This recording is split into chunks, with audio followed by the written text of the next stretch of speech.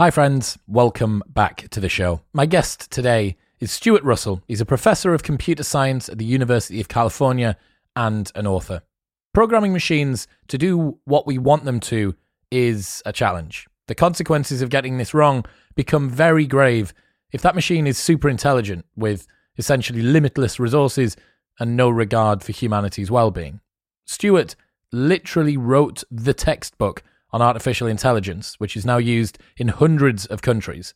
So hopefully he's got an answer to perhaps the most important question of this century. Today, expect to learn how AI systems have already manipulated your preferences to make you more predictable, why social media companies genuinely don't know what their own algorithms are doing, why our reliance on machines can be a weakness, Stuart's better solution for giving machines goals, and much more. I think the main takeaway from this conversation is that programming computers to do what you actually want is really, really hard. And we don't have the luxury of getting this wrong if the computer that we're trying to program is incredibly intelligent and controlling essentially the entire world. I'm very glad that someone like Stuart is thinking about these questions because he seems to be about as qualified as you can be, but as you'll hear, there are far fewer resources than are needed being dedicated to this area of research. Before we get on to other news, if you haven't already picked up a copy of the Modern Wisdom reading list, 100 books to read before you die, you can go and get yours right now for free by heading to chriswillx.com/books. It's completely free. It took me months to write and thousands of people have already downloaded it. So go and get your copy now. chriswillx.com/books.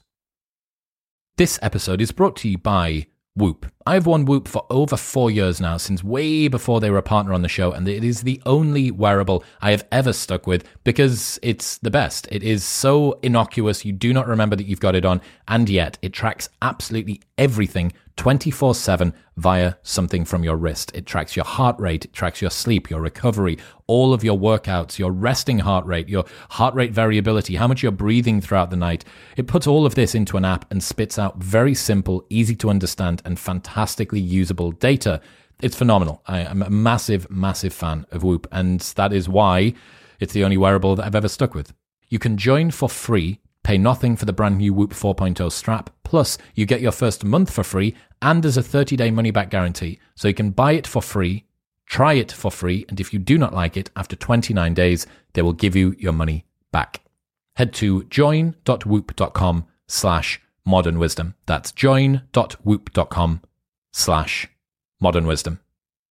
This episode is brought to you by AG1. AG1 is a daily foundational nutrition supplement that supports whole body health. Even with the best diet in the world, it is hard to make sure that you get everything that you need, and through a science-driven formulation of vitamins, probiotics, and whole food sourced nutrients, AG1 delivers comprehensive support for the brain, gut, and immune system. This is why Joe Rogan and Lex Fridman and Dr. Andrew Huberman and Tim Ferriss are all massive fans. They have tried every other product out there, like I have, and this is by far the best one available. Since 2010, AG1 have improved the formula 52 times in the pursuit of making the best foundational nutrition supplement possible through high-quality ingredients and rigorous standards. Also, there's a 90-day money-back guarantee, so you can buy it and try it for 89 days, and if you don't like it, they'll just give you your money back. Head to drinkag1.com/modernwisdom for that 90-day money-back guarantee, a year's free supply, vitamin D, 5 free travel packs, and more. That's drinkag1.com/modernwisdom. But now, it's time for the wise and wonderful Stuart Russell.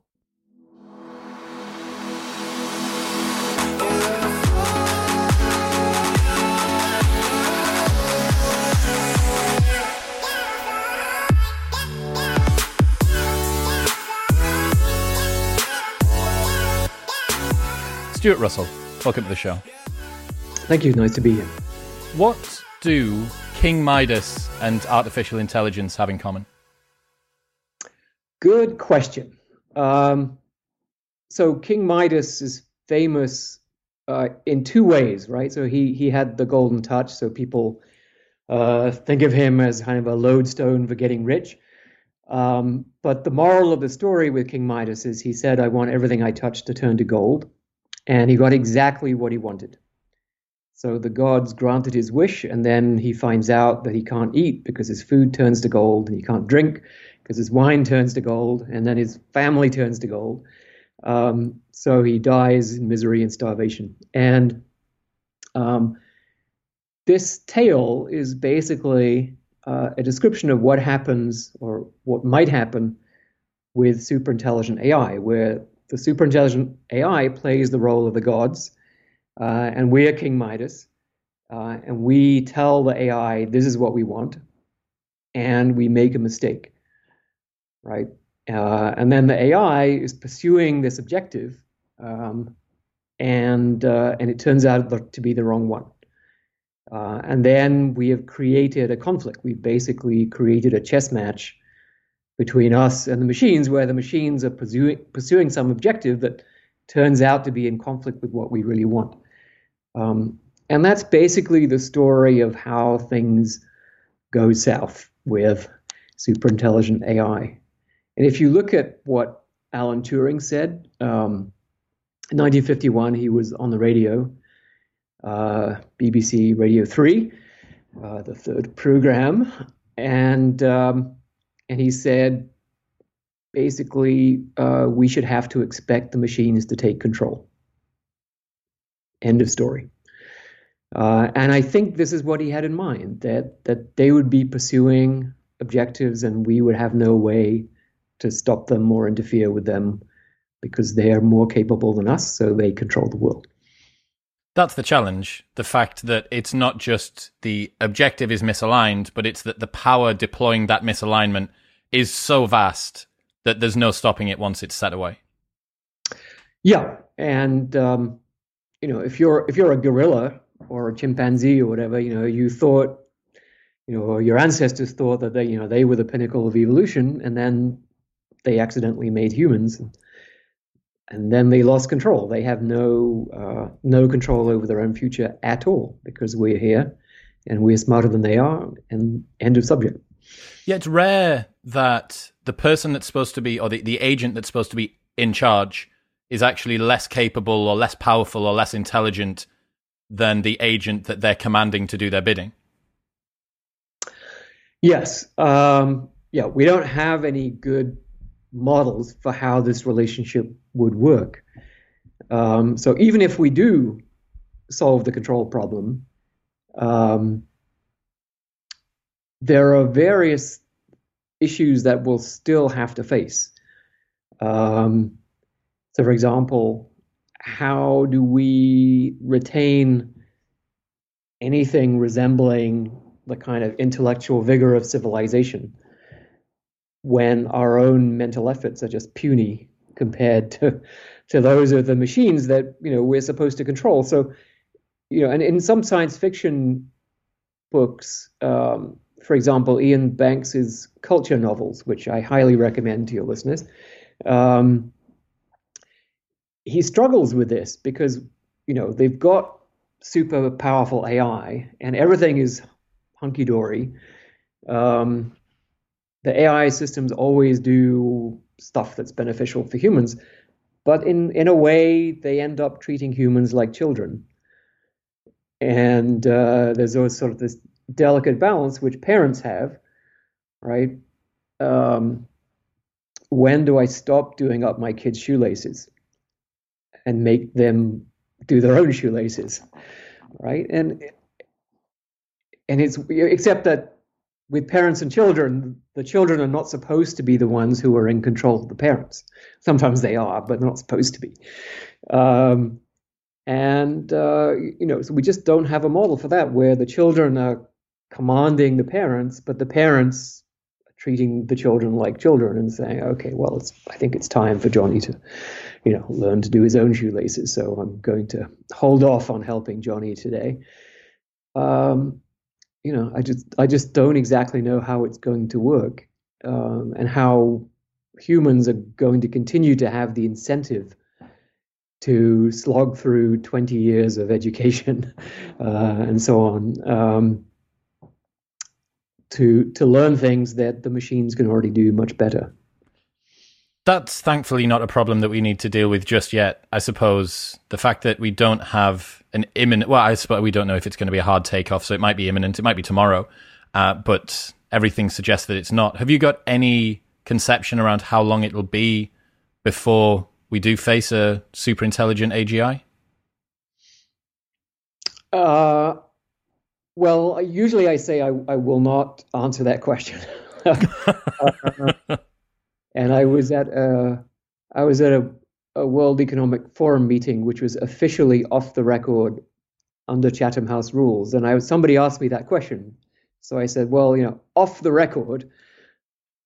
There's a number. What is? I didn't remember, but I said off the record, within the lifetime of my children. Okay. And that's a flexible number because medical advances might make their lives very long. And then 20 minutes later, it's on the Daily Telegraph front page. When was this? Probably 2015, I think.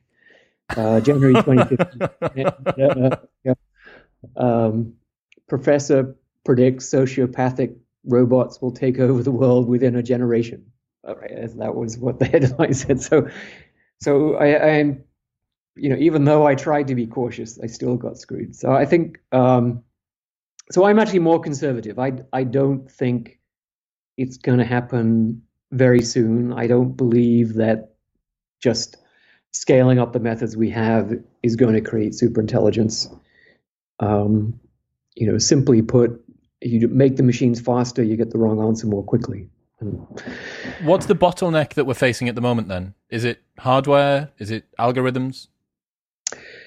It's definitely not hardware. I think we probably have more than enough hardware to create super intelligent AI already.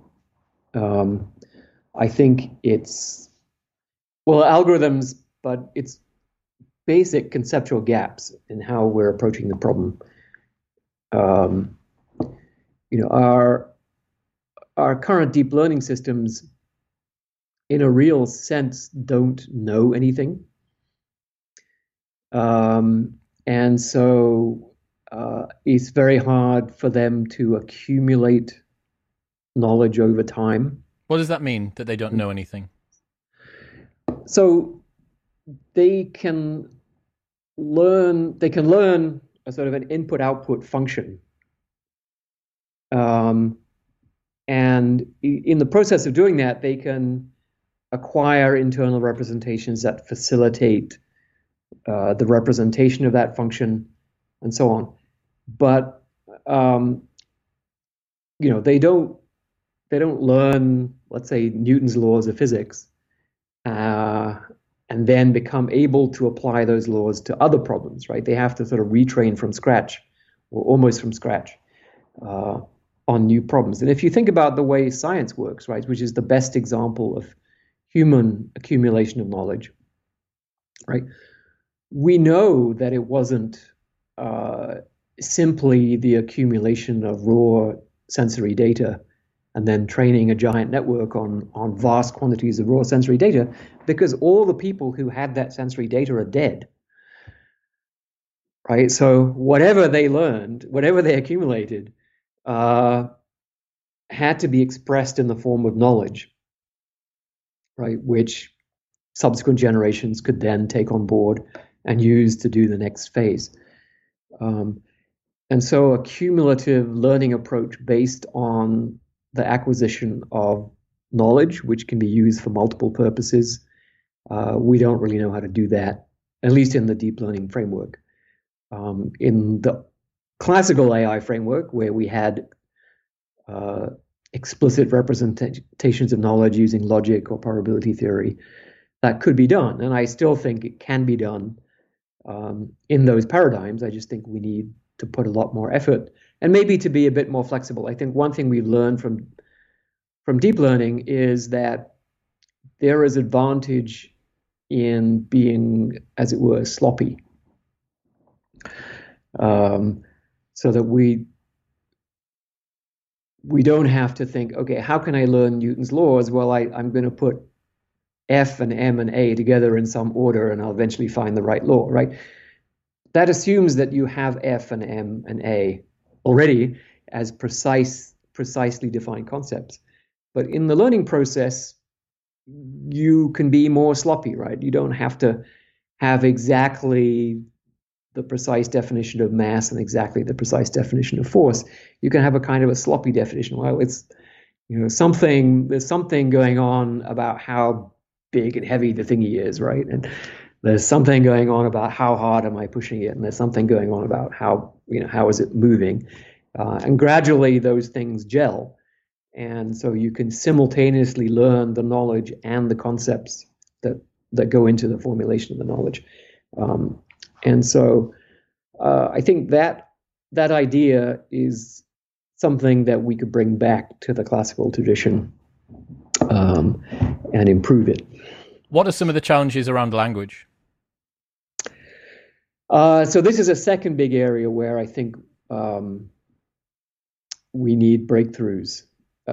So the language models that we have right now, GPT-3 and so on, which everyone is very excited about, their job is basically to predict the next word, and they become very, very good at predicting the next word, and then they can, having predicted the next word, they can then add that next word, and that's how they generate text, right? So you can just keep repeatedly applying it, and it will start spitting out things that look like sentences, and so on.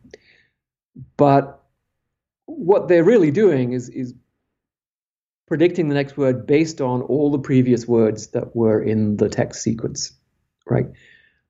And it's a little bit like astronomy in the time of Ptolemy. So Ptolemaic astronomy it was what happened before we had any idea that the planets were massive objects moving under the force of gravity. So we plotted out the apparent motion of the planets and through the heavens, and we basically described their shape. And if you look at the shape, if you sort of plot it out over the course of a night, it's this, mostly sort of somewhat circular looking arcs, but with wiggles and spirals and so on added in, over long time scales because of the relative motion of the planets around the sun. And so Ptolemaic astronomy just consisted of describing those big, complicated, wiggly, circly, spirally shapes, and then you could gradually extrapolate them, right? So once you understood the pattern of this big, wiggly, spirally shape, you could then extend it. Okay, I got the shape. Now I'm just going to keep drawing it, and say, okay, well, next week the planet should be here, and you'd be right. And so that's sort of what's going on with these text prediction algorithms, right? That they're taking all the previous words, which is by analogy to the positions of the planets, and then saying, okay, I get the shape. I'm going to predict what it's going to be in 2 words, 3 words, 4 words into the future. But there's no sense of why, right? Why is the word on the page? The word is not on the page because the previous 1,000 words were on the page, right? That's not the real cause of why that word is there. The real cause of why that word is there is because there's a world outside the text, and someone is trying to say something about it, right? And that's sort of what I call the physics of text, right? There's no knowing beyond the simple output. So this is, I guess, is this similar to a philosophical zombie in a way? That you're able to output a thing that looks like it's a simulacrum of intelligence within a sort of narrow band, but there's nothing going on deeper below the surface. That's one way. I'm not here talking about is there real conscious understanding? Yeah, we haven't got there yet. Text, but just does this causal model of why the text is there, does that approximate reality in any way? No, right? The reality of text is that people are trying to say things, and they're trying to say things about a world that they live in and are acting in. So, the simplest model would be they're just trying to say true things, but actually they're trying to get something done in that world, and part of getting something done is saying true things, and sometimes it's saying false things, and sometimes it's asking questions. But this, you can see this connection, why the real world matters, because statistically, the fact that there's a real world and we're all talking about the same real world means that every document in the world is correlated with every other statistically. So if one document says J.K. Rowling wrote Harry Potter, right, and another document, written in Russian, a year later says, the author of Harry Potter is, what do you expect the next word to be? Well, you expect it to be J.K. Rowling because they're talking about the world. And even if this is a new way of saying it in a new language, it's correlated through this common hidden variable, if you like, which is the real world. And none of that is there in current deep learning models of language. So I think they're fundamentally flawed. And this is one of the reasons why they take trillions of words of text. I mean, they read about as much as all human beings in history have read, right? And they're still, they still make stupid mistakes. They still kind of lose the plot, right? One of the things you see is that because they have they're predicting the next word based on a relatively limited memory of the previous text, they kind of lose the plot. So as they go on, they'll start either repeating themselves or contradicting them what they said earlier on in the text and so on. Having said that, they do exhibit quite impressive kind of short-term recall and question answering.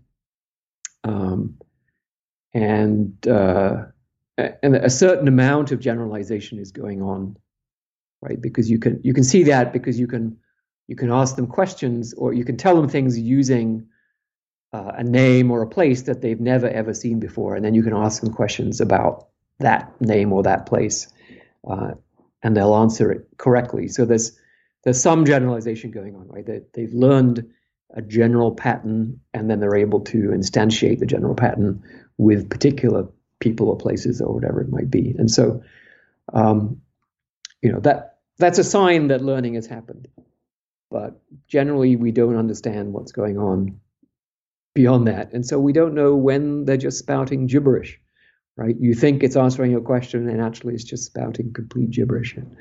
You don't know. I suppose the challenge here is that the main way that we communicate is through language. So if you're not a computer programmer and you wanted to have a conversation with a super intelligent AGI home assistant, you would need to tell it what you mean. It would not only need to be able to understand the words that came out of your mouth, but our use of language is imprecise also. So it also needs to be able to work out what you meant to mean, not just what you said. Then it needs to interpret it. Then it needs to be able to convert that into something that it can do within itself. And then it needs to enact that. So, yeah, I mean... Yeah, so, I mean, we built systems that could do that even in the 60s and 70s. And they sort of work the way you would expect. They understood the structure of the language. What's called parsing the sentences, so figuring out what's the subject, what's the verb, what's the object, and then converting that into an internal logical representation, and then doing the reasoning necessary to answer the question or to add the fact to the system's internal knowledge base, and then generating answers to questions and converting the answers back into language. So that process, we've known how to do. It's just been very difficult to make it robust because the variety of ways of saying things is enormous. We speak in ways that aren't grammatical but are still perfectly comprehensible. we do things like lie, right? The last thing you want to do is for the system to believe everything everyone says, because then it's very easy to manipulate. So it has to understand that what's coming out of our mouths is, as Wittgenstein put it, is a move in a game, right? It's not gospel truth. It's an action that we are taking, and the action might be to try to fool you or to try to make you do something that you wouldn't otherwise do or whatever.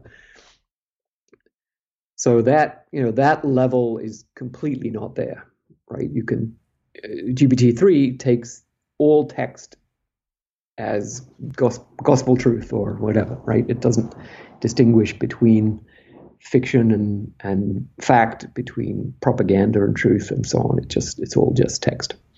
What are some of the big ways that we could get artificial intelligence wrong? So I think the current approach to AI, which has been there really since the beginning, and in the book Human Compatible, I call it the standard model, which is a word that people use in physics to refer to all the laws of physics that we pretty much agree are right.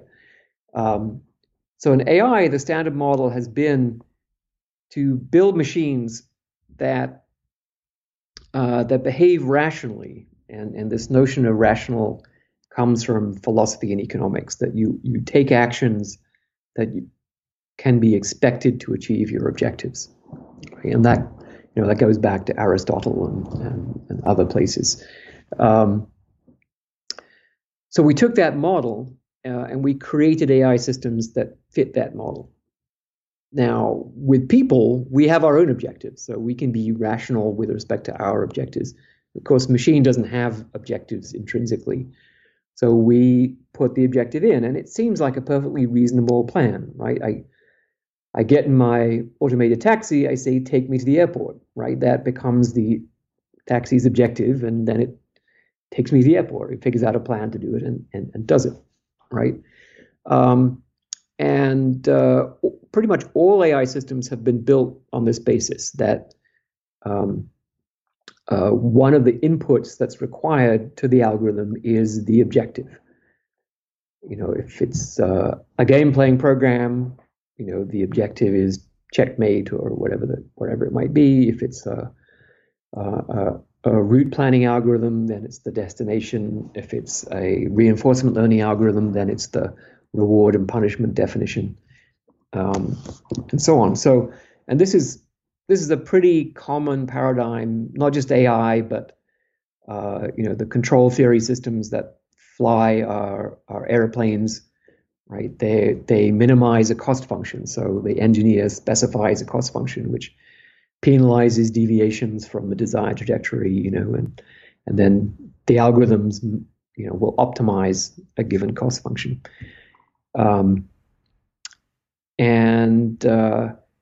Okay, so what's the problem with that? The problem is, as I mentioned earlier, you brought up King Midas, we don't know how to specify the objective completely and correctly. And so for artificially defined problems like chess, chess comes with a definition of checkmate. So it's sort of fooling us into thinking that this is an easy problem to specify the objective. But take the automated taxi, the self-driving car, right? Is the destination the objective? Well, better not be, because then it might drive you there at 200 miles an hour, and you come home with 50 speeding tickets, and if you weren't dead, So obviously, safety is also part of the objective, right? Okay, well, fine, safety, but then how do you trade off safety and getting to the destination, right? If you prioritize safety above everything else, then you're never going to leave the garage, because just going out onto the road incurs some risk. Right? Well, okay, so now we have to put in some trade-off between safety and making progress. And then you've got, obeying the laws. Then you've got not pissing off all the other drivers on the road.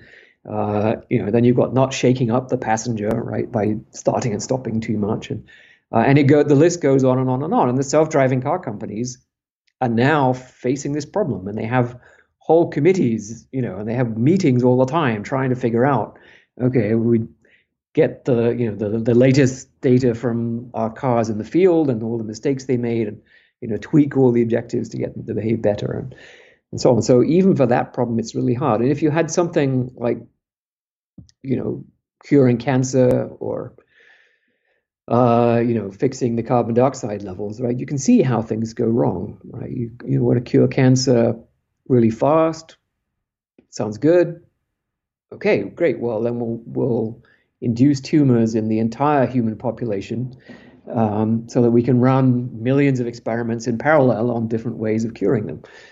Um, you don't want to be in that situation, right? Um, and so the answer, it seems to me, is we have to get rid of the standard model, right? And so here am I, I wrote a textbook based on the standard model. In fact, it's sort of, in many ways, it made the standard model, and and here am I saying, actually, sorry, chaps, we got it all wrong, and we're gonna have to rebuild the whole field. So you've got to get rid of this assumption that the human is going to supply the complete fixed objective. It's too complex, or it'd be too arduous, I'm going to guess, to be able to program in plugging the little holes in the bottom of the boat for each one of the ways that the machine could slightly go off course. So you've got safety. Okay, we write the safety algorithm. Okay, we've got speed. We write the speed algorithm. I'm going to guess that the goal would be to get a more robust, sort of scalable, general solution to this that would be able to find a solution to all potential problems, that would be able to optimize the outcome across all potential challenges. Yeah, sort of. I mean, basically what you have to build machines that know that they don't know what the objective is and act accordingly. So what does act accordingly mean? Well, to the extent that the machine does know the objective, it can take actions, as long as those actions don't mess with parts of the world that the algorithm isn't sure about your preferences, right?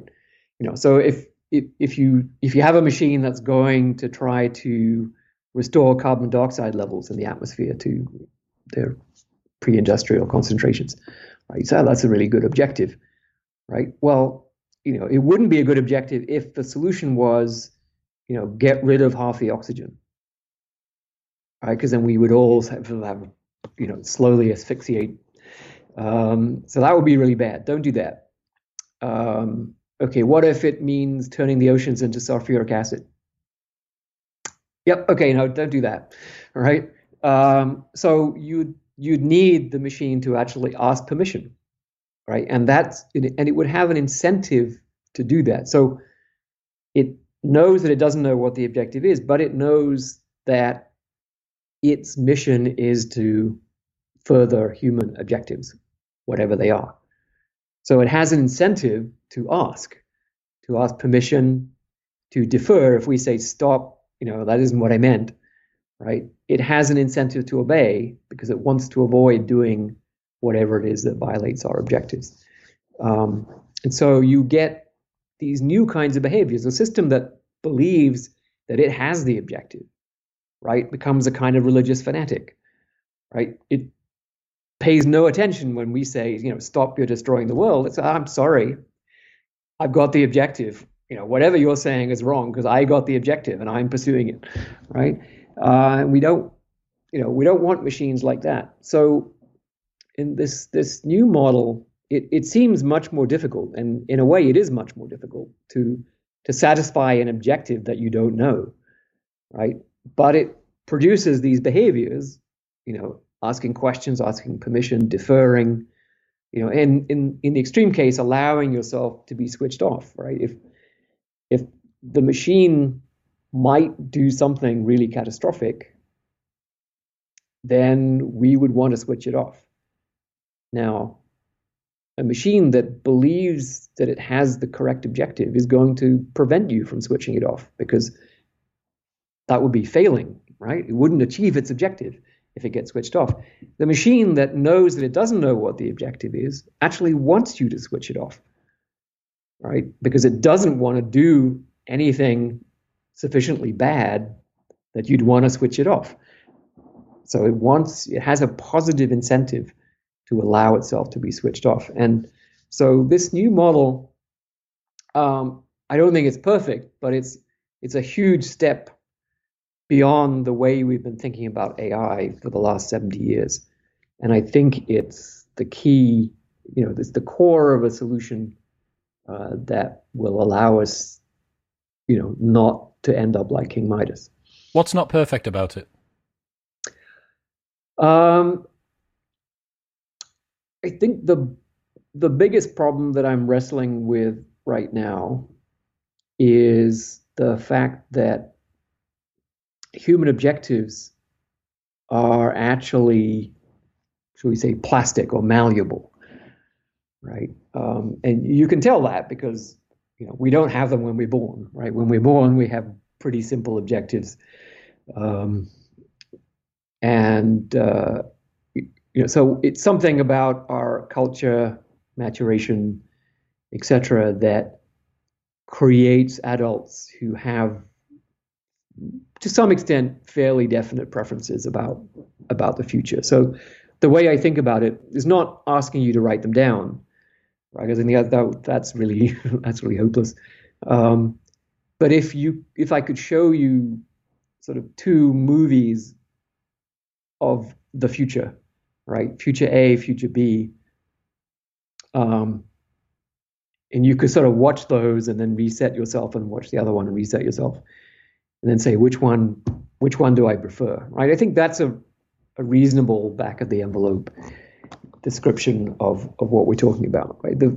Everything you care about in the future. And if you couldn't quite tell whether you liked A or B because there's some detail missing, then you can get some more detail on those parts. And a future where the oceans are turned into sulfuric acid and we all die of oxygen deprivation, it's pretty clear that's not the future we prefer. The issue with plasticity and malleability is that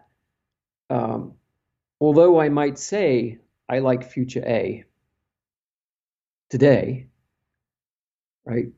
Tomorrow I'm a new person and I might like future B instead, but it's kind of too late because now you've stuck me into future A. And so the first problem there is, well, who do you believe, right? You're making a decision now. Should I respect the preferences of the person now? Or should I anticipate how you're going to change in future and respect your future self? And I don't, philosophers haven't really given us a good answer to that question. So that's one part, right? Sort of deep philosophical issue. The more problematic part is that if our preferences can be changed, then the machine could satisfy our preferences by changing them rather than by satisfying them. Right? So it could find out ways to change our preferences so that we'd be happy with whatever it was going to do, right? Rather than it figuring out how to make us happy with the preferences that we have. And you could say, well, yeah, politicians do that and advertisers do that, right? But we don't think of that as a good thing. And it could be, with machines, it could be a much more extreme version of that. And so I think of what's in the book as kind of version 0 of the theory, and version 1 would have to deal with this aspect. There are other difficult questions to answer, like, obviously machines are making decisions not on behalf of one person, but on behalf of everybody. And how exactly do you trade off the preferences of individuals, who all have different futures that they prefer? And that's not a new question. It's thousands of years old. And, I think I feel that's a manageable question. And crudely speaking, the answer is you add them up, right? And that's what's called the utilitarian approach. And we associate names like Bentham and Mill with that idea. And more recently, Harsanyi, who's was a Berkeley economics professor who won the Nobel Prize and put a lot of utilitarianism onto an axiomatic footing. So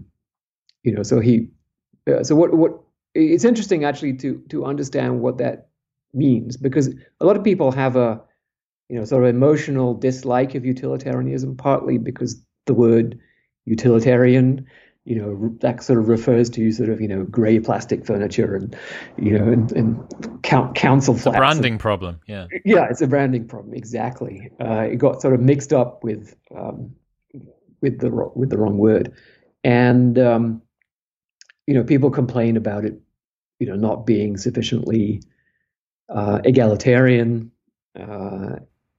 and not, people assume that it refers to money, like maximizing the amount of money or wealth in them. It's nothing to do with that. But the kinds of axioms that Harsanyi proposed, when you actually think about them, they probably, most people would accept them as quite reasonable. So, for example, you'd say, suppose you've got, two futures, future A and future B, and future B is exactly the same as future A, except one person is happier in future B than they were in future A. Everyone else is exactly as happy as they were before.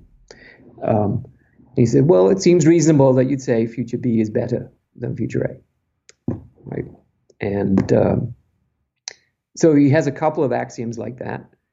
And from those axioms, you can derive the utilitarian solution, which is basically add them up, right? Find whichever policy maximizes the sum total of human happiness. So I think there are various difficulties involved, right? So when you say the sum total of human happiness, are you including all the people who haven't yet been born? And if so, what about actions that affect who gets born? Right? And that sounds like, that sounds pretty weird, but actually, if the Chinese government with their one-child policy, right, they wiped out 500 million people with that policy, right? So they, quote, killed more people than anyone in history has ever killed, way worse than the Holocaust, way worse than Stalin and by preventing them from being able to have existed. In the sense of preventing them from being existing, it was huge, right? Was it the right? Was that a moral decision? Was that the correct decision? Really hard to say, right? I mean, the reason they did it was because they were afraid that they would have mass starvation if they had too much population growth, and they had experienced what mass starvation was like. So, it's arguable that it was a reasonable thing to do, but it did lead to a lot of people not existing. Presumably, going for right, it's really hard. Presumably, going for just raw utilitarianism has a ton of awful externalities as well, though. Like the most happiness for the most people. Okay, well, there's two variables we can play about with there. We could just make tons and tons and tons of people.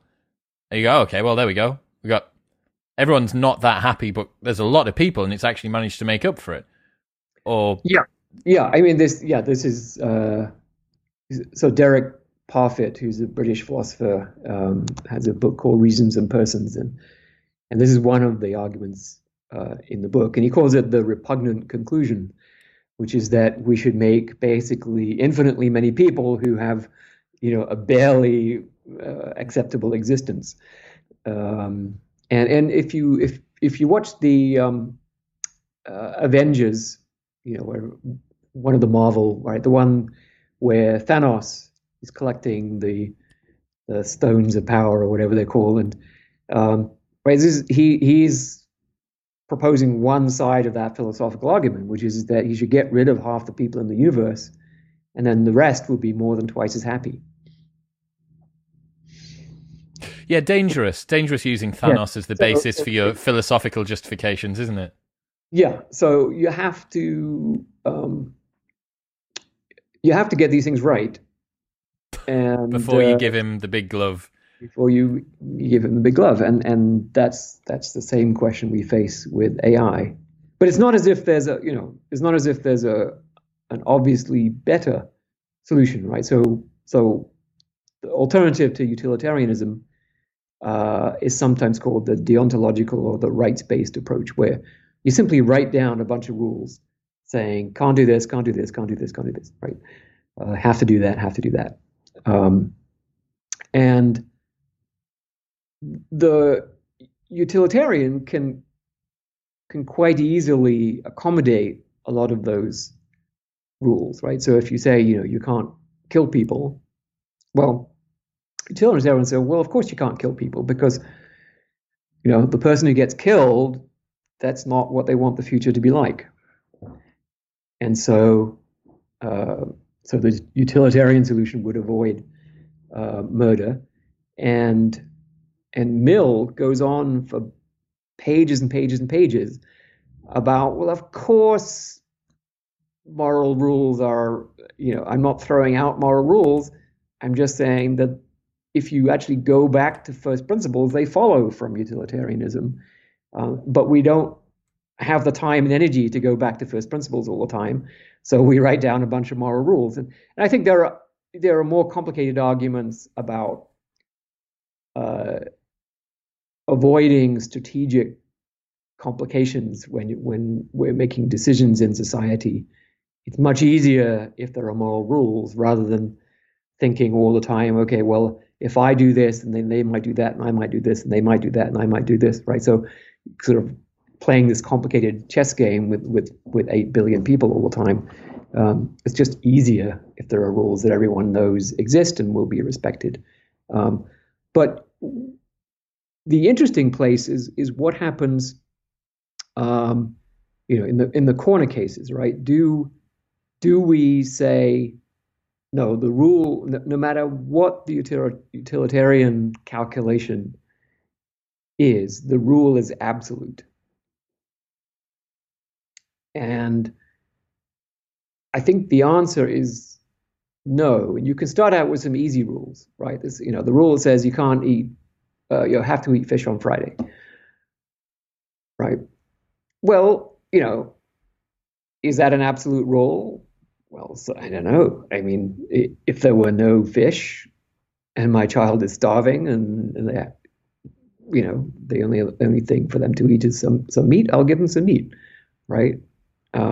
So we clearly see that, rules are an approximation, and when we're in difficult corner cases, we fall back to first principles.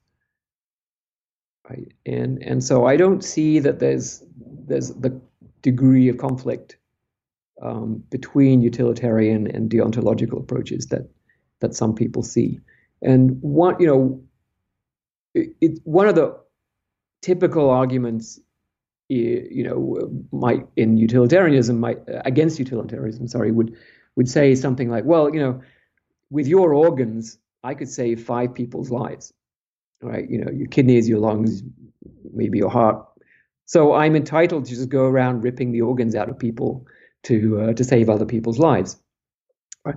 Well, of course, that's not what utilitarianism would suggest, because if that were how we behave, life would be intolerable for everybody on Earth. Right? We'd be constantly looking around over our shoulders and grabbing our kidneys and things, So it's just so the utilitarian solution, sometimes called the rule utilitarianism, is that it's useful to have these rules about behavior, not just to consider the individual act, but to consider what if that act were allowed, right? What if there were a rule that you could always do that act? then it would be terrible. Um, so I think you can reconcile a lot of these debates. But the examples that we've already touched on, the fact that our preference changes, the fact that we have to consider people who don't yet exist or might not exist. These are important unsolved questions, no matter what philosophical place you come from. It might sound like very far future predictions, but the user being manipulated to make their preferences easier by the machine is actually something that's already happened. Can you take us through what social media content algorithms have done? Sure. Yeah. So the social media content algorithms, right? They decide what you read and what you watch, and they do that for literally billions of people for hours every day, right? So in that sense, they have more control over human cognitive input than any dictator in history has ever had. More than Stalin, more than Kim Il Sung, more than Hitler, right? They have massive power over human beings, and they're completely unregulated. And people are reasonably concerned about what effect they're having. And so what they do is basically they set an objective because they're good standard model machine learning algorithms. So they set an objective, let's say maximize click through, right? The probability that you're going to click on the next thing. So imagine this like this is YouTube. You watch a video and lo and behold, another video pops up, right? And am I going to watch the next video that it sends me to watch, or am I going to, close the window? And so click through or engagement or various other metrics, these are the things that the algorithm is trying to optimize. And I suspect originally the companies thought, well, this is good because it's good for us. If they click on things, we make money. And it's good for people because the algorithm will learn to send people stuff they're interested in. If they click on it, it's because they wanted to click on it. Yeah, right. And there's no point sending them stuff that they don't like. There's just cluttering up their input, so to speak. But I think the algorithms had other ideas, and the way that an algorithm maximizes click through in the long run is not just by learning what you want, right? Because you are not a fixed thing, and so you can get more long-run click-throughs if you change the person into someone who's more predictable, right? Who's, for example, addicted to a certain kind of violent pornography, right? And so YouTube can make you into that person by, gradually sending you, the gateway drugs and then more and more extreme content, whatever direction. So the algorithm doesn't know that you're a human being or you have a brain, right? As far as it's concerned, you're just a string of clicks, right? Content, click, content, click, content, click, right? And but it wants to turn you into a string of clicks that in the long run, there's more clicks and less non-clicks. And so it learns to change people into more extreme, more predictable mainly, but it turns out probably more extreme versions of themselves. So if you indicate that you're interested in climate science, it might try to turn you into an eco-terrorist, and articles full of outrage and so on. If you're interested in cars, it might try to turn you into someone who just watches endless reruns of Top Gear. Why is the person that's extreme more predictable? Well, I think that's an empirical hypothesis on my part, right? That if you're more extreme, you have a higher emotional response to content that affirms your current views of the world. And so, what in politics we call it red meat, right? Um, the kind of content that gets the base riled up about whatever it is they're riled up about, whether it's the environment or immigrants flooding our shores or whatever it might be, right? If once you get the sense that someone might be a little bit upset about too many immigrants, then you send them stuff about all the bad things that immigrants do, and videos of people climbing over walls and sneaking into beaches and all the rest of the stuff.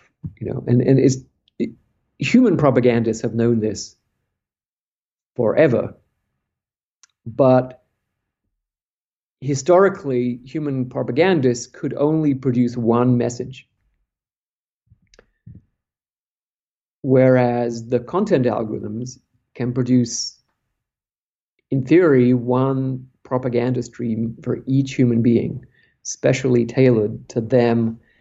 And the algorithm knows how you engage with every single piece of content, right? Your typical, Hitler's propagandist sitting in Berlin had absolutely no idea on a moment-to-moment basis how people were reacting to the stuff that they were broadcasting, right? They could see it in the aggregate over longer periods of time, that certain kinds of content was effective in the aggregate, but they don't have anything like the degree of control that these algorithms have.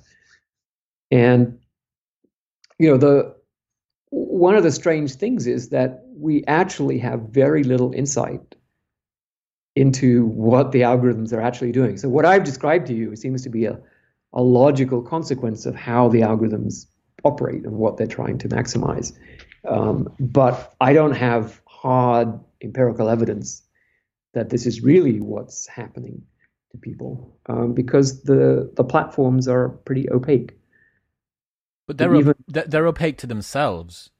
They're opaque to themselves. So Facebook's own oversight board doesn't have access to the algorithms and the data to see what's going on. Who does? I think the engineers, but their job is to maximize click-through, right? So pretty much there isn't anyone who doesn't already have a vested interest in this, who has access to what's happening. And that, I think, is something that we're trying to fix, both at the government level. So there's this new organization called the Global Partnership on AI, which is, it could just be, yet another do-goody talking shop, but it actually has government representatives sitting on it. So it can make direct policy recommendations to governments.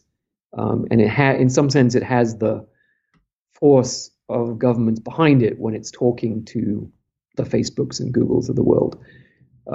So we're in the process of seeing if we can develop agreements between governments and the platforms for a certain type of transparency. So it doesn't mean, looking at looking at what Chris is watching on YouTube. Do not want to do that. You do not want to do that at all. It means, being able to find out, how much terrorist content is being pumped out. Where is it coming from? Who is it going to? Slightly more sort of aggregated stuff, like typical data scientists do. Yep. So and possibly being able to do some kinds of experiments, like if the recommendation algorithm works this way, what effects do we see on users compared to an algorithm that works in a different way? So to me, that's the really interesting question. Is how do the recommendation algorithms work and what effect do they have on people? And if we find that they really are manipulating people, right? That there's sort of a consistent drift, that a person who starts in a particular place will get driven in some direction that they might not have wanted to be driven in, then that's really a problem, and we have to think about different algorithms. And so in AI, we often distinguish between reinforcement learning algorithms, which are trying to maximize a long-term sum of rewards. So in this case, the long-term rate of clicks on the content stream is what the algorithm is trying to maximize. Those kinds of algorithms, by definition, will manipulate, because the action that they can take is to choose a particular piece of content to send you, and then the state of the world that they are trying to change is your brain, and so they will learn to do it, right? A supervised learning algorithm is one that's trying to get it right now, right? So they are trying to predict whether or not you're going to click on a given piece of content, right? So a supervised learning algorithm that learns a good model of what you will and won't click on could be used to decide what to send you in a way that's not based on reinforcement learning and long-term maximization, but simply, okay, given a model of what you're likely to click on, we'll send you something that's consistent with that model, right? In that case, I think you could imagine that it would work in such a way that it wouldn't move you, it wouldn't cause you to change your preferences, but if it was done right, could sort of leave you roughly where you are. Are you familiar with the term audience capture? You know what this means from a creator, an online creator's perspective?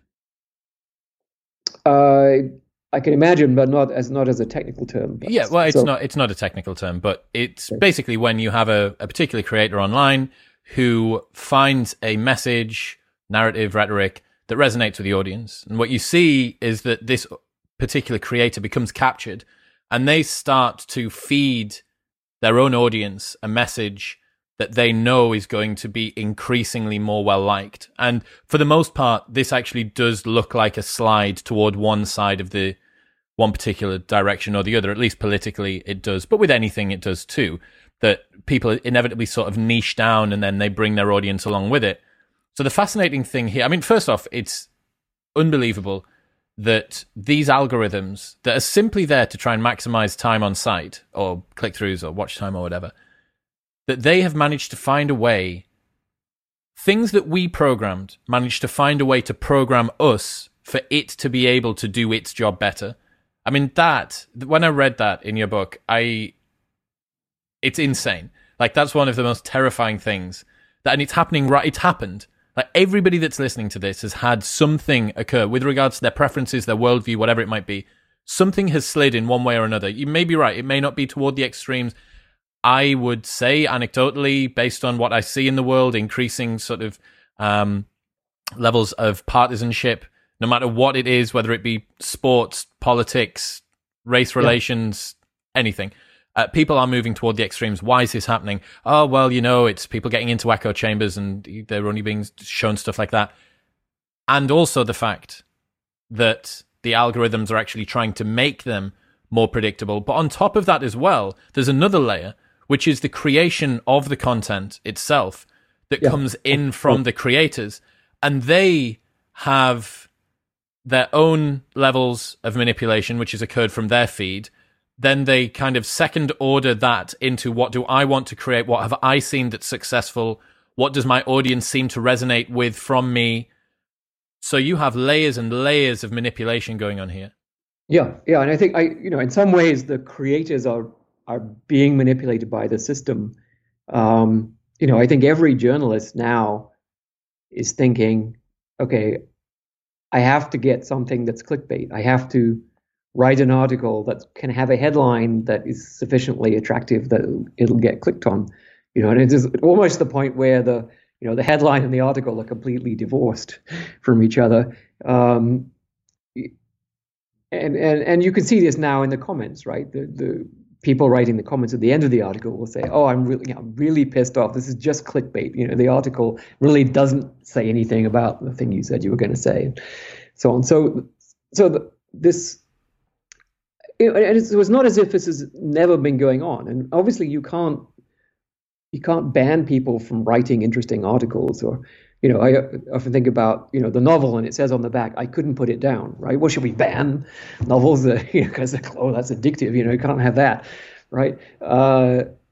No, but I think it wasn't too bad before because the feedback loop was very slow, and there wasn't this, targeting of individuals by algorithms who are, so you think about the number of learning opportunities for the algorithm, right? I mean, it's billions every day for the YouTube selection algorithm, right? So it's the amount, the consistency, the frequency, and the customization of the learning opportunities for manipulation so much greater. I mean, it's millions or billions of times greater and more systematic. And that systematic element, so it reminds me, there's this, I don't know if it's apocryphal, but there's a story about this psychology lecturer, and he's been teaching the students about subliminal effects. And the students decide to play a trick on him, which is, every time he's on the left-hand side of the room, they pay attention, they're really interested. And every time he walks onto the right-hand side of the room, they all really bored, start checking out the email and so on. And by the end of the lecture, he's glued against the left hand, right? And he has no idea that he's being manipulated.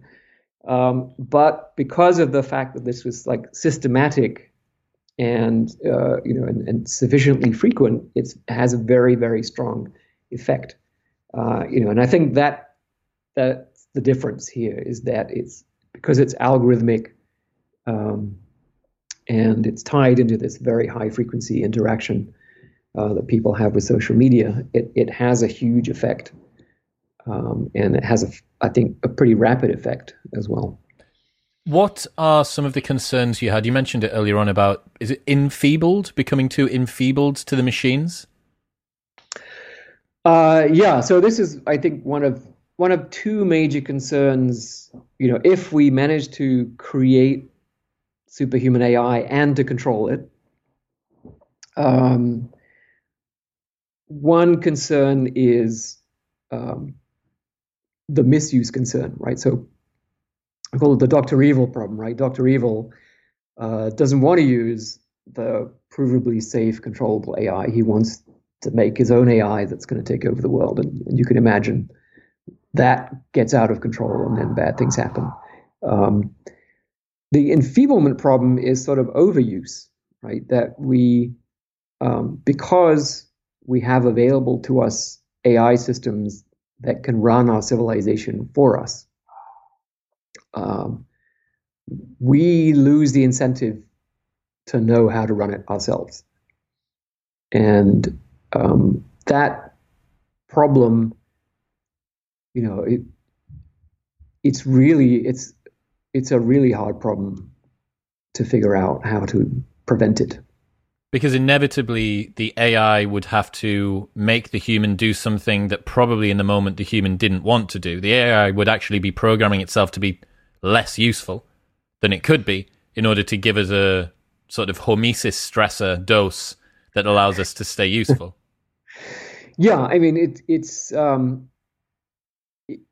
so when I say overuse, I mean, I literally mean that, right? That we would use AI too much for our own good.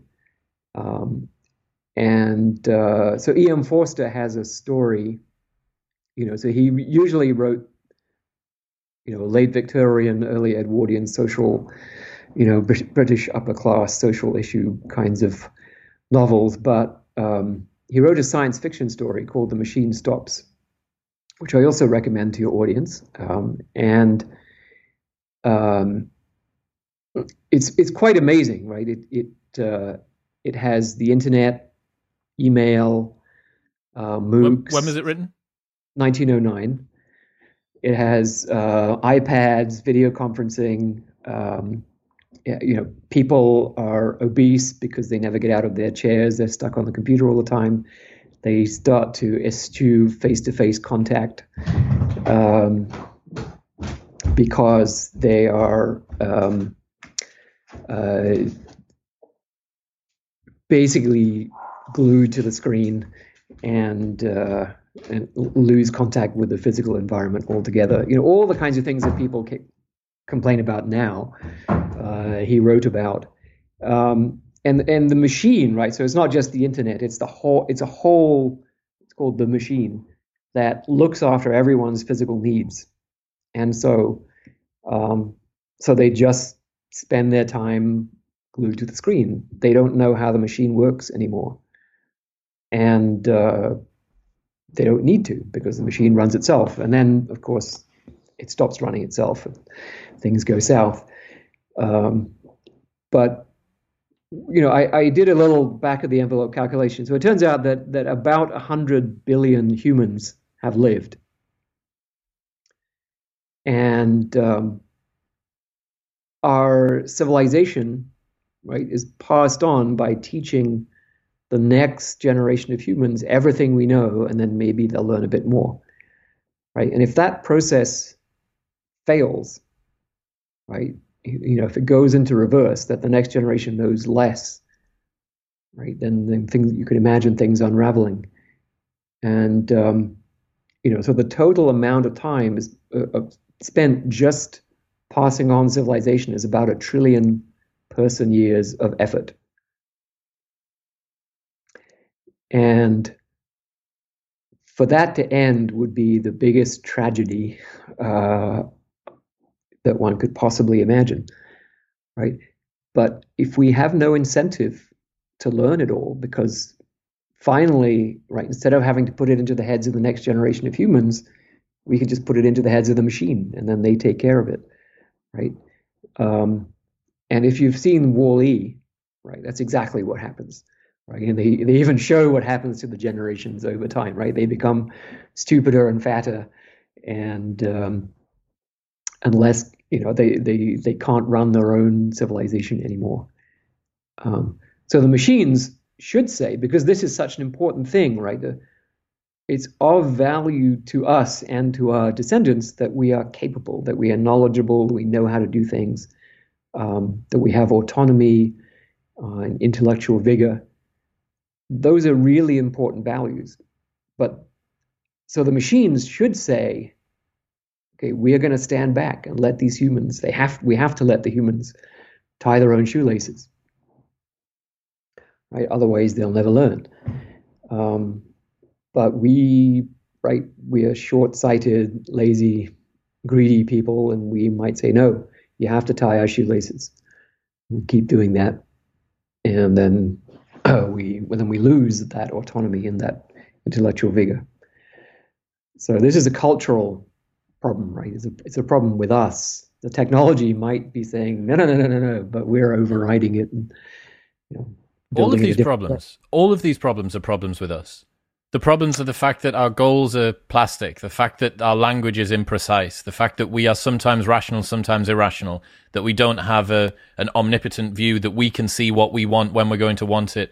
Also, these challenges around the fact that sometimes we want something in the moment that we're not going to want in the future, and that we're going to complain at the algorithm and say, well, no, machine, you're supposed to be here to do my bidding, and now you're telling me that I've got to walk to the shop to get the milk. I want you to get the milk. Well, sire, I don't know why he's middle-aged peasant now. Well, sire, you must go to the milk, get the milk yourself. You know that it is good for your calves and your bone density. So, this, we haven't even touched on how this even begins to be converted into computer code, which is, I imagine, a whole other complete minefield of difficulty to be able to actually get what we're talking about. This is purely sort of within the realm of philosophy.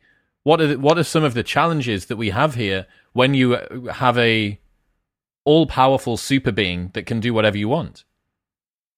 Yeah, I mean it's inevitable in a sense, because what we've always wanted is technology that's beneficial to us. And a lot of the time we say, oh, well, here's a technological idea. I hope it's going to be beneficial to us, like, the motor car, for example, right? Um, and then it turns out not to be, or at least arguably, although it conveyed lots of benefits, it might have ended up being our destruction. It's one of the Bostrom's black balls, right? Or grey balls, I suppose, out of the urn. Yeah. So it's responsible largely for for the destruction of the climate, and so unless we get out of this, it will have been a really bad idea to do it. But almost by definition, with something as powerful as AI or as super intelligent AI, you need to know, right? It's either going to be very beneficial or very not beneficial, right? It's not going to be like margarine versus butter or something like that, right? And so so we have to ask ourselves, okay, what does beneficial mean, right? If we're going to prove a theorem that such and such, developing such and such technology is actually going to be beneficial, then inevitably it comes back to what are humans and what do we want, and how do we work. And so, yeah, so that kind of surprised me when I started along this path of trying to solve the control problem. I had ideas for algorithms that would do it, and so on, but I didn't realize the extent to which it would push me into these humanistic questions, and that's been fascinating. And it's a little bit of a minefield for a technologist to stray into these areas, because they operate in different ways. In many ways, they're much more vicious than the technological fields, because in technology it's there's us humans, and then it works or it doesn't, right? Or it's true, it's a true scientific theory or it isn't. So there's this third party called nature out there.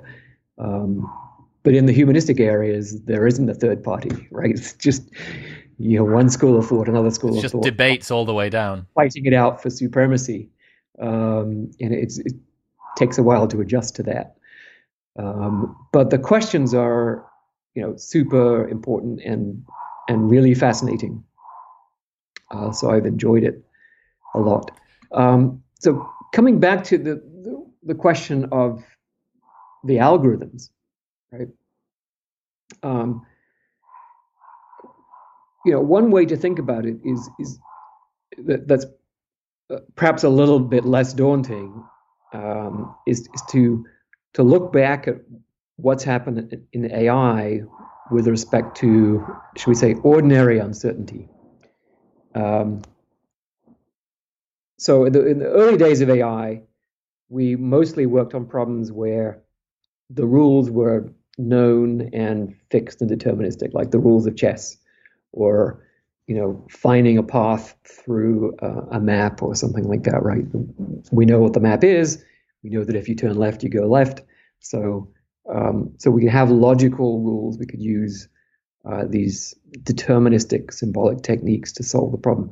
And then we found that as we moved into the real world, uncertainty becomes really important, right?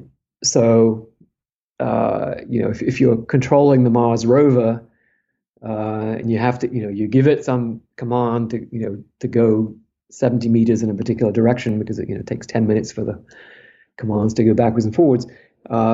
Is it going to get there? Well, you don't know. It might get stuck, or it might, deviate a little bit, or one wheel will start spinning and it won't make any progress, or who knows. So real world problems, you always have to handle the uncertainty in your knowledge of the physics of the world, and in your, even just what your sensors are telling you, right? That their sensors themselves are imperfect and noisy and incomplete. So uncertainty became a core consideration in AI around early 1980s, I would say. And so that period from late 80s to early 2000s was really the period where probability was the dominant paradigm for AI research. But in all that time, it does not seem to have occurred to anyone except for a few, I think very bright people, that there's also uncertainty in the objective. So we have all these problem formulations for decision making under uncertainty, but they assume that you know the objective exactly and perfectly. And at least looking back at that now, it's just like, well, that's bonkers, right? It's just as bonkers as assuming that you know the physics of the world exactly and perfectly, or that your senses give you exact and perfect access to the state of the world at all times, right? Because we had already seen many examples of objective failure, right, where we specified the wrong objective and the machine did something complete, that we thought was completely bonkers, but in fact it was doing exactly what we told it to do. We just didn't realize what we had told it. And my favorite example is one from simulated evolution. And so simulated evolution, you define a fitness landscape, right? So which simulated creatures are considered to be more fit or less fit, and therefore they get to reproduce and mutate, and then gradually you can evolve creatures that are really, really good at whatever it is you want them to be good at. So the objective was, what they wanted was to evolve creatures that could run really fast. So they specified the objective as the maximum velocity of the center of mass of the creature. And that sounds like a perfectly reasonable definition. So what evolved? Enormously tall trees, like 100 miles high, that would then fall over. and in falling, they went really, really fast. So they won the competition, right? They turned out to be the solution to that problem. Someone right? thought they were going to get some supercharged nitro cheetahs or leopards or something. And exactly. Instead, you end up with trees reaching up into the stratosphere and then falling all over the place. Yeah. So, I thought that's a great example, and of course that's only, that's a simulation in the lab. So people thought, and let me fix the problem. But of course, in the real world, right, in your climate engineering system or your economic governor or whatever it might be, right, you can't just go ho and reset. We'll fix it now. We'll press the reset button. Brian Christian told me about a problem, robots playing football, and they'd put a very small utility function in for gaining control of the ball. Possession is an instrumental goal towards scoring. You can't score if you don't have the ball. And right. What the robot found was that it could actually maximize its utility function by going up to the ball and vibrating its paddle 100 times a second up against the ball, which is far easier than actually trying to score. Yep. It ended up thinking it had done really great, and the guys just had these sort of seizuring robots all over the pitch, vibrating up against the ball. Yeah, exactly. Right. Which is sort of what happens with little kids sometimes, right? They want to get the ball, and they want to get the ball, and they don't know what to do with it once they've got it. Yeah. But anyway, that some of these problems have technical solutions. That particular one, there's a theorem for what kind of supplemental rewards you can provide that are intended to be helpful, but will end up not changing the final behavior. So it'll make it easier to learn the final behavior, but it will ensure that the final behavior is still optimal according to the original objective. So you can fix that aspect of the problem. But if you leave something out from the objective, you left it out, and that's equivalent to saying it's worth 0. Right. So anything you leave out of the objective is like saying it's of value 0 to humans, and that's a big problem. So you you almost always want to say, well, I've told you some of the things I care about, but there's other stuff I haven't told you, and you should be aware of that. It feels to me like there's sort of two cars in this race. On one side, we have technological development that has lots of facets, hardware, algorithms, so on and so forth. And then on the other side, you have the control problem. You have getting the alignment right. It has to be that the alignment problem gets across the finish line before the technology does, or else we are essentially rolling the dice and hoping that we've got it right by some sort of fluke. And I imagine that there are far more ways of getting it wrong than there are of getting it right. Yeah. Well, I mean, getting it wrong is actually the default, right? If we just continue pushing on the AI technology in the standard model, we'll get it wrong. So is there any chance that if you continued with the standard model that it could be right? Or would you give it such a low chance that it's negligible? I think it's negligible, or arguably, what's happening with social media is an example of getting it wrong. And there are other people have pointed out that we don't need to wait for AI. Corporations that are maximizing, quarterly discounted profit stream are also examples of machines pursuing incorrectly defined objectives that are destroying the world.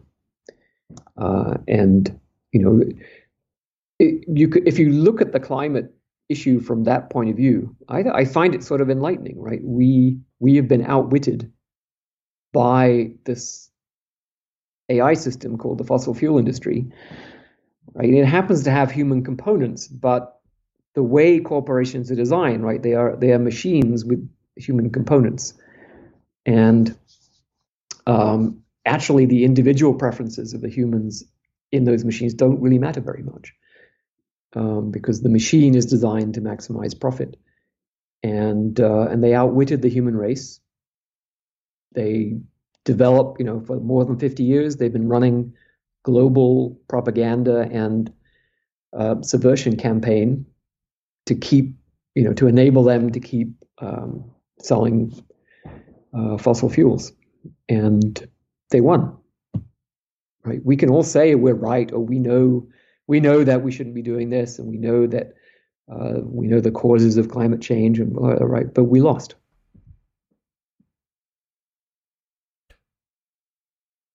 A lot fewer implications of that than an all-knowing, all-powerful artificial intelligence, though. So although the implications are still grave, if the climate problems get worse, it's not the same. And again, the control problem simply has to get across the line. If you're essentially adamant that currently, if you scale up the competence, the power, I suppose, of the computation that we have, it's bad. It's bad situation.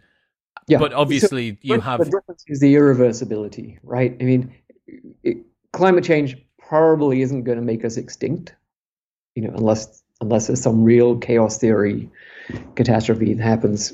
And eventually we'll all be so fed up that we actually retake control from the fossil fuel industry. And that's sort of happening. But yeah, with AI, it could be irreversible. There's loss of control. And, if I'm right, that examples like social media are showing that we are already seeing the negative consequences of incorrectly defined objectives and even relatively weak machine learning algorithms that are pursuing them, then we should pay attention, right? These are the canaries in the coal mine. We should be saying, okay, we need to slow down, and we need to look at this different paradigm. And the standard model is sort of just one corner, right? It's the corner where the objective is completely and perfectly known, or at least that's the corner where it's appropriate to use the standard model, right? And there's all the rest of the building we haven't even looked at yet, right? Where there's uncertainty about what the objective is, and the system can behave accordingly.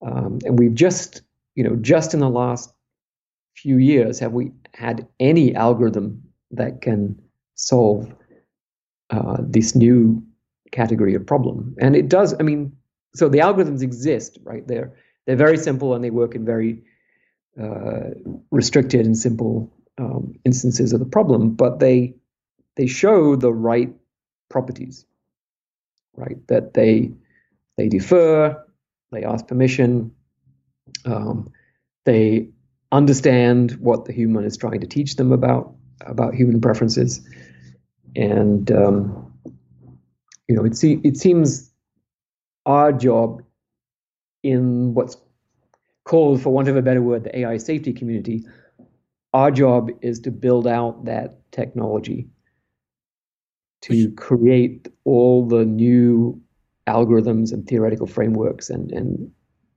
demonstration systems and so on to convince the rest of the AI community that this is the right way to do AI. Because we can't do the other thing in the race. We can't slow down the technological progress, because trying to neuter one particular agent or actor or country or nation state or even one group of nations doesn't guarantee that some other group is not going to. China saying, right, we'll stop, doesn't mean that America will say, we're just going to keep going, or vice versa. Yeah. Well, it's just, I mean, the potential upside that people are seeing is so huge, right? I mean, when I say it will be the biggest event in human history, I mean it. Why? Right? It's not because our advantage as humans, our whole civilization is based on a certain level of intelligence that we have, right? So our brains are the source of the intelligence fuel that makes our civilization go round. If we have access to a lot more all of a sudden, right, that is a step change in our civilization. On the upside, it might enable us to solve problems that have been very resistant, like disease, poverty, conflict. And on the downside, it might just be the last thing we do. So, if you had a God's eye view, would you put a pause on technological development for 100 years outside of the control problem, for 1,000 years, for 50,000 years? Because we've spoken about the dangers of killing people that haven't yet been born. And when you're talking about civilizational potential, the observable universe, galactic-sized empires, von Neumann probes, making everything as you're talking trillions and trillions of human lives. Even if you go from the utilitarian approach, you have an unlimited amount of utility and happiness that could be given. And because we're unable at the moment to slow down technology, potentially within the next 100 years, all of that could be snuffed out. Yeah, it's interesting. In many of the works, I think in Bostrom's and in Max Tegmark's and others,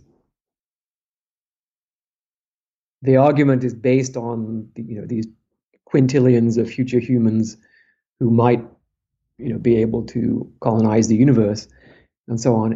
That's never been a motivation for me, right? I mean, if I have a picture, it's just of a small village with a church and people playing cricket on the village green, and that's what I do. I don't want that to disappear. I don't want the civilization that we have to be gone, because it's the only thing that has value.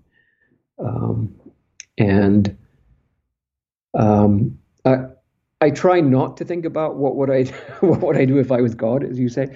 It's not good for the ego. Well, it's just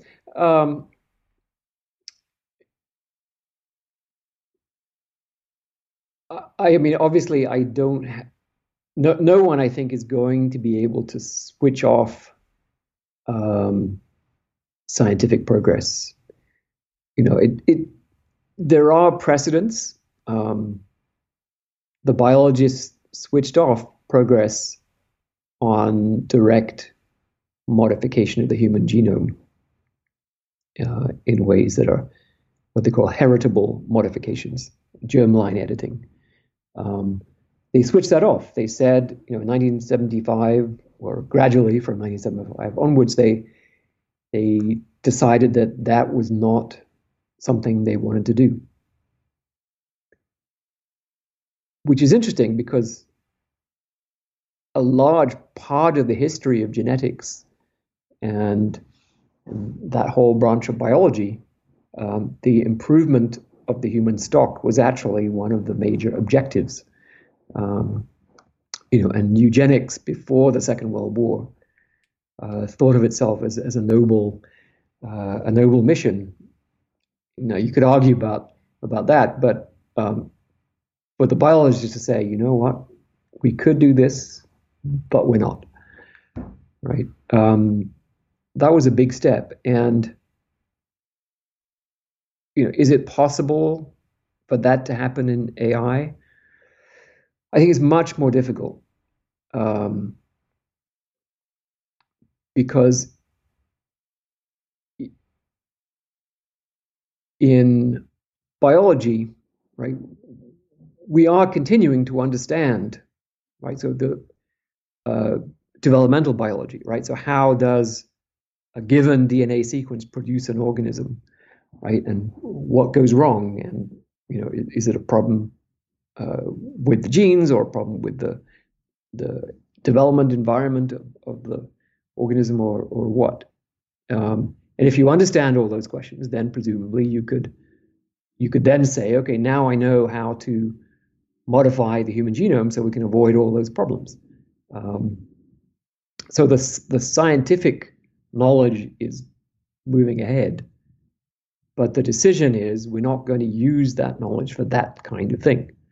And you can draw that boundary pretty easily because we're talking about physical procedures involving actual human beings and so on, and that's been regulated for many decades already, and so with AI, once you understand how to do something, it's pretty much done, right? Mathematics and code are just two sides of the same coin, and mathematical ideas, you can't go around looking at everyone's whiteboard and saying, okay, I see you've got sigma for x equals 1. Okay, stop right there, right? That's one too many Greek symbols. You got to stop writing, right? So because the question of decision making and learning and so on, these are fundamental questions. We can't stop research on them. So I have to assume that the scientific understanding of how to do it is just going to continue to grow. If it was the case, which some people seem to think, that to go from a scientific understanding to a deployed system would require, some massive gigawatt installation, with billions of GPUs and so on and so forth, then perhaps you could regulate at that point. Right? Because there would be a physical limitation that would be quite easy to enact. Okay, you can't have this much power, this many. I'm going to guess that you feel otherwise, that you don't need that much hardware to run something that could be quite dangerous. Correct. Yeah, I think we already have enough power, as I said, it's very hard to do meaningful calculations, but in terms of raw numerical operations per second, a Google TPU pod, which is the tensor processing unit, even 3 or 4 years ago, was operating at a higher rate than the possible theoretical maximum capacity of the human brain. Right, so ballpark figure for the human brain is 10 to the 17 operations per second, but I don't think any neuroscientists believe that we're doing anything like that much, right? I mean, they would probably ballpark it at 10 to the 12 or 10 to the 13 or something like that. But if you grant every possibility, it's 10 to the 17. Where, or TPU pod, which is sort of wardrobe sized thing, is at 10 to the 17. The biggest supercomputer is at 10 to the 18. So I think we have way more than enough power to build a super intelligent machine.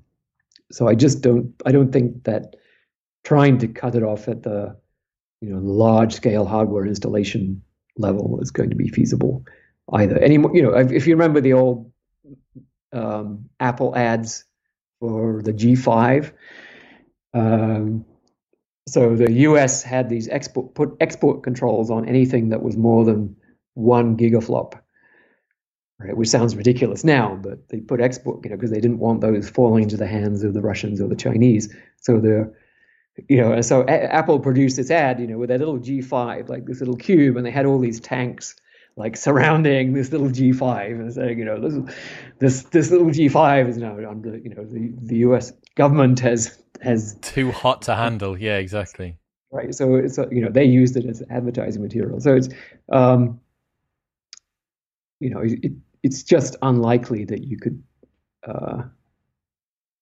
you could prevent the creation of super intelligent AI just by regulating hardware installations. So I do think of it as you say, a race. I think we may see catastrophes that are more obvious and unequivocal than what's happening in social media. And so that could happen on a small scale in self-driving cars. I thought when the first Tesla completely failed to see a huge white truck and crashed straight into it at full speed, I thought that kind of accident should at least say, okay, maybe these AI systems are not as good as we thought they were, but didn't seem to have much impact. And we've killed several more people pretty much the same way. So it would have to be, I think, something pretty major would have to happen. Well, you say that, but I've been thinking this over the last 16 months that COVID should have been the biggest wake-up call for synbio, for natural pandemics, for engineered pandemics, for research into that anything over that side of the aisle, for whatever it is, BSL-3 or BSL-4 labs. They should all be on the moon. They should all be on the bottom of the ocean. We should be air-gapped from them. And no one's talking about that. Rob Reed's talking about it, and that's it. Like, there's no one. No one's bothered. They're not. I think, I don't know. I have heard some biologists talking about reevaluating after this global pandemic. Maybe we should have a meeting, have a cup of tea or something. But I just think that humans, because life's so comfortable at the moment for us, mostly, and because we have attached our sense of well-being to the progress of technology, I think everybody is praying at the altar of that currently. And the presumption is always more technology is good. There may be some hiccups along the way, but mostly we'll be able to fix it. And if we can't, we'll make a technology that can fix it, that will be enabled by the technology that was wrong. But there is as you say, a step change. It's not just a change in degree, it's a change of kind. When we reach this particular level, recursive self-improvement, blah, blah, blah, game over. Yeah, well, I think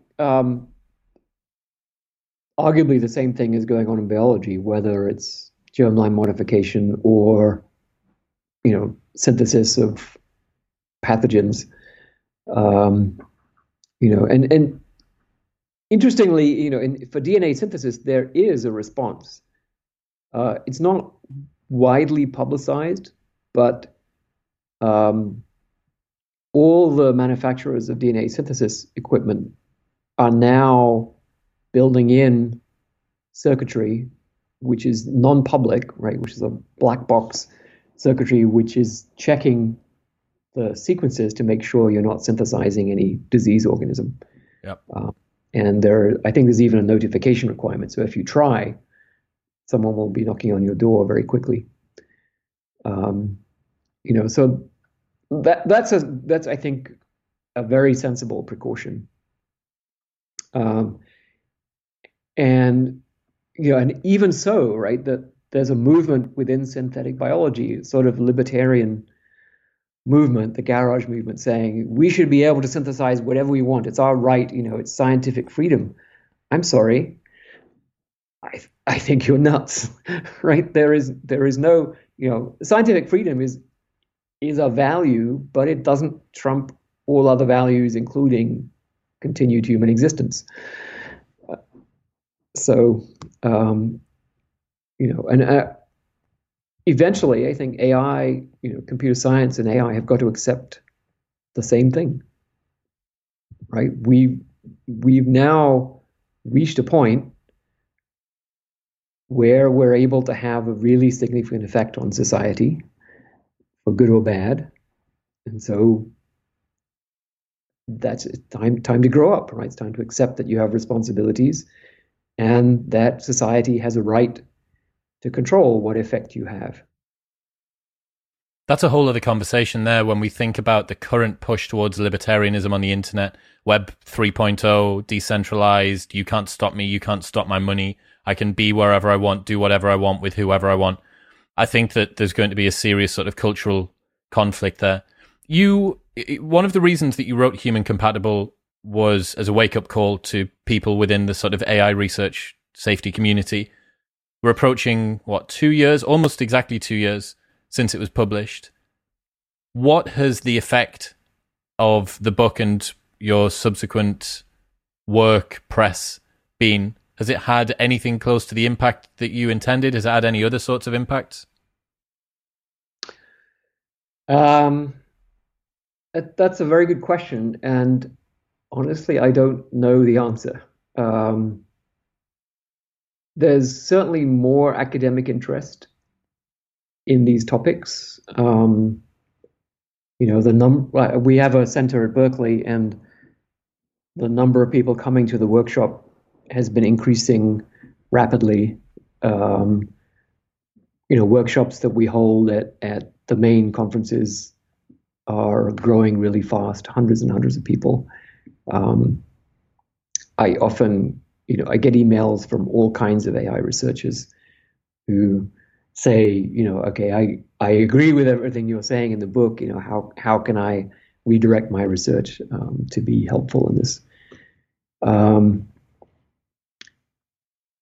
I believe, based on various sort of grapevine dribs and drabs, that the questions of control have filtered up to the highest levels of government in various countries. That this is now one of the risks that's considered, when people take stock of, okay, what do we need to pay attention to over the horizon? This is one of the risks. But on the other hand, if I was just a mid-level AI manager in a technology corporation, would I change what I'm doing? Well, I think my recommendation is always look at the objective that you're specifying for your algorithms. Look at the actions that your algorithm could take and ask, could any of the effects of your algorithm go outside the scope that you're thinking of for your objective? And have you thought about all the possible consequences and whether they would be desirable? And that should be something that we do as a matter of course. And I would say, the new EU AI regulations actually instantiate some of that. So that's reasonably good. But there is no, I can go and buy TensorFlow. I can go download reinforcement learning libraries. There's tons of software in the standard model, but there's almost nothing in the new model, right? So there's just tons of research. Literally every chapter of the textbook has to be rewritten from scratch. And you can't rewrite it until someone's done all the work to create the new algorithms and the new theorems, and even to figure out the right way to formulate the problems. So that's something that I have to do, and my students have to do, and the other groups around the world that are working on this. And the sooner we get that done, the better, right? These will be better AI systems, right? It's not, you could think of them as, well, okay, you over there doing those traditional AI systems, you're bad, and you need to fix your approach. That's never been very effective as a way to get people to change their behavior, right? What you want them to get up in the morning and say, I'm going to build a really good AI system today. But what that means is one that is beneficial to human beings, right? And just like an engineer, a civil engineer who designs bridges, he gets up every morning and says, I'm going to build the best bridge I can, right? And what does best bridge mean? Well, it's come to mean bridges that don't fall down, right? And I was reading the memoir of the guy who ran the Russian bioweapons program. And it was clear that he got up every morning and said, I'm going to do the best science I can today. What did best mean for him? It means, making anthrax more fatal, and making infectious diseases more infectious, right? That's what best meant for him. So you can affect what people do by affecting what they think of as good science or good engineering. And to me, it stands to reason that it's not good engineering if it does things that make you very, very unhappy. So we need to change the way people think about what is good AI and then give them the tools to make it. And time's running out. Yep. Stuart Russell, ladies and gentlemen, thank you very much for joining me today. If people want to check out your stuff, where should they go?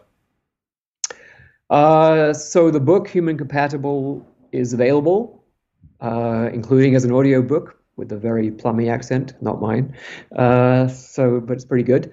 My webpage, you can Google me. My webpage has all the publications. The Center for Human Compatible AI has a bunch of resources.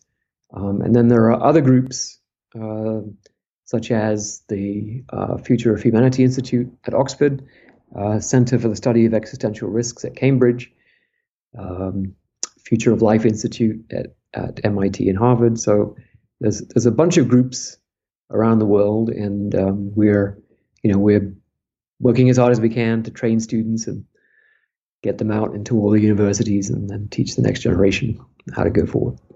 Good luck to you, man. Thank you very much. Very nice talking to you, Chris.